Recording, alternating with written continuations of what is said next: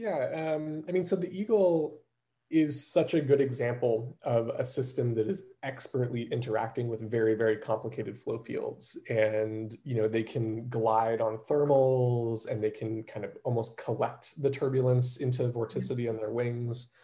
Um, I think there's a lot of things missing. So that's actually one of the reasons I joke around that I'm going to keep showing that movie until we as engineers can do something similar. So in other words, basically for my whole career, I'm going to be showing that movie. Um, so I think there's a few things missing. I mean, the Eagle has, we think, a deep experience base of flying, and not just its own experience, but kind of the codified experience of its ancestors, right? Like there are generations of expert flyers who have kind of culminated into this flying creature. And if you just think of the learning times and the amount of data that an evolutionary timescale accounts for, this still makes reinforcement learning look pretty insignificant as we do it today. So I think that that's important for us to recognize that like kind of evolutionary systems and evolutionary timescales are pretty massive. Plus, it's not one eagle's direct descendants. It's also the thousands and thousands of cousin eagles that maybe were not as good flyers or learn different things. This kind of ensemble learning. Also, I think that eagles and other biological systems have this incredible embodied sensing. So, they have feathers and an incredible kind of inertial guidance system that I think, goes pretty far beyond anything we can build today.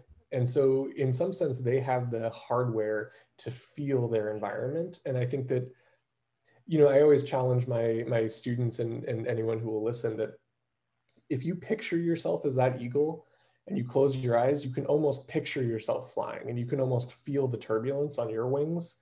And I have all the confidence in the world that we could also learn pretty rapidly how to use that information and kind of fly or swim or move, because that's something that biological systems do. We have, distributed sensors and a body, and that body becomes a part of, of our mind. Like we embody our automobiles when we drive. It's very natural for us. It takes time to learn, but we're able to just completely make that an extension of ourselves. And I think that's a pretty interesting thing that biology does. Yeah, that's very interesting. Let's ask you about, in that case, about modeling, because you mentioned, for example, what could be interesting parameters in the designing or optimization when it comes to fluid mechanics. And since you mentioned it's also highly expensive in terms of computation simulation as well. So before going to other technique, but before that, what could be more interesting to you when it comes to figuring out that could be very critical in optimization? Yeah, that's a really good question. So I think that's an important idea that oftentimes the end goal of what we want to do with a fluid is relatively low dimensional. It's relatively simple. Maybe so I always think about things in terms of dimensions and how big the numbers are, right? So the fluid itself might have millions, billions, trillions of degrees of freedom. But my eagle, let's take me. I'm a very simple person. Maybe there's 10 things I care about at any given time. That's being pretty generous to me.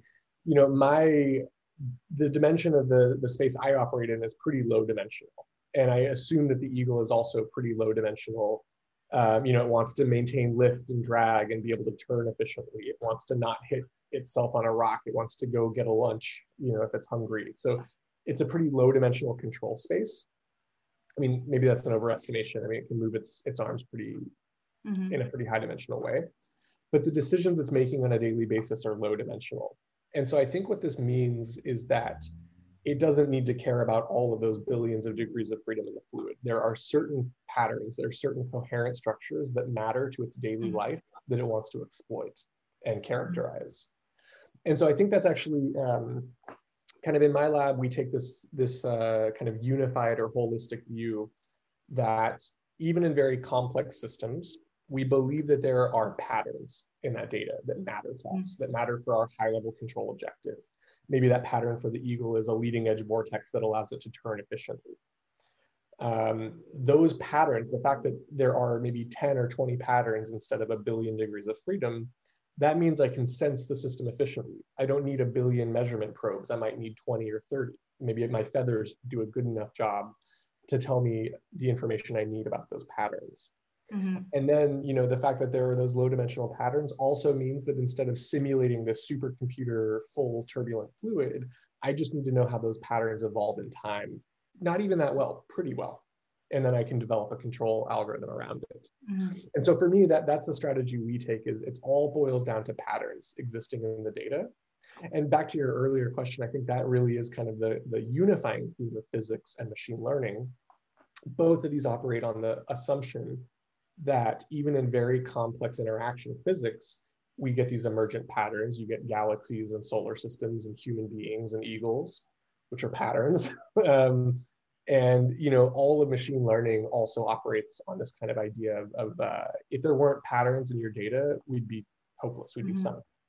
But we know there are, so that's good. Yeah. Interesting. Maybe I could ask you, is it maybe a dominant to have a pattern always in any system you try to design? Maybe you try to design something maybe have never been existed in nature.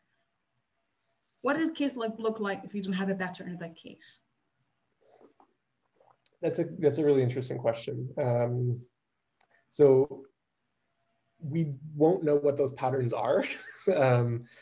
Yeah, I guess I still fundamentally assume that there are going to be patterns. Like if something is simple enough to control and to be useful, then it's going to be highly ordered and organized. So if we think about our machines, like we for millennia have been watching birds and eagles flying, and we wanted to fly, and we wanted to build machines that fly.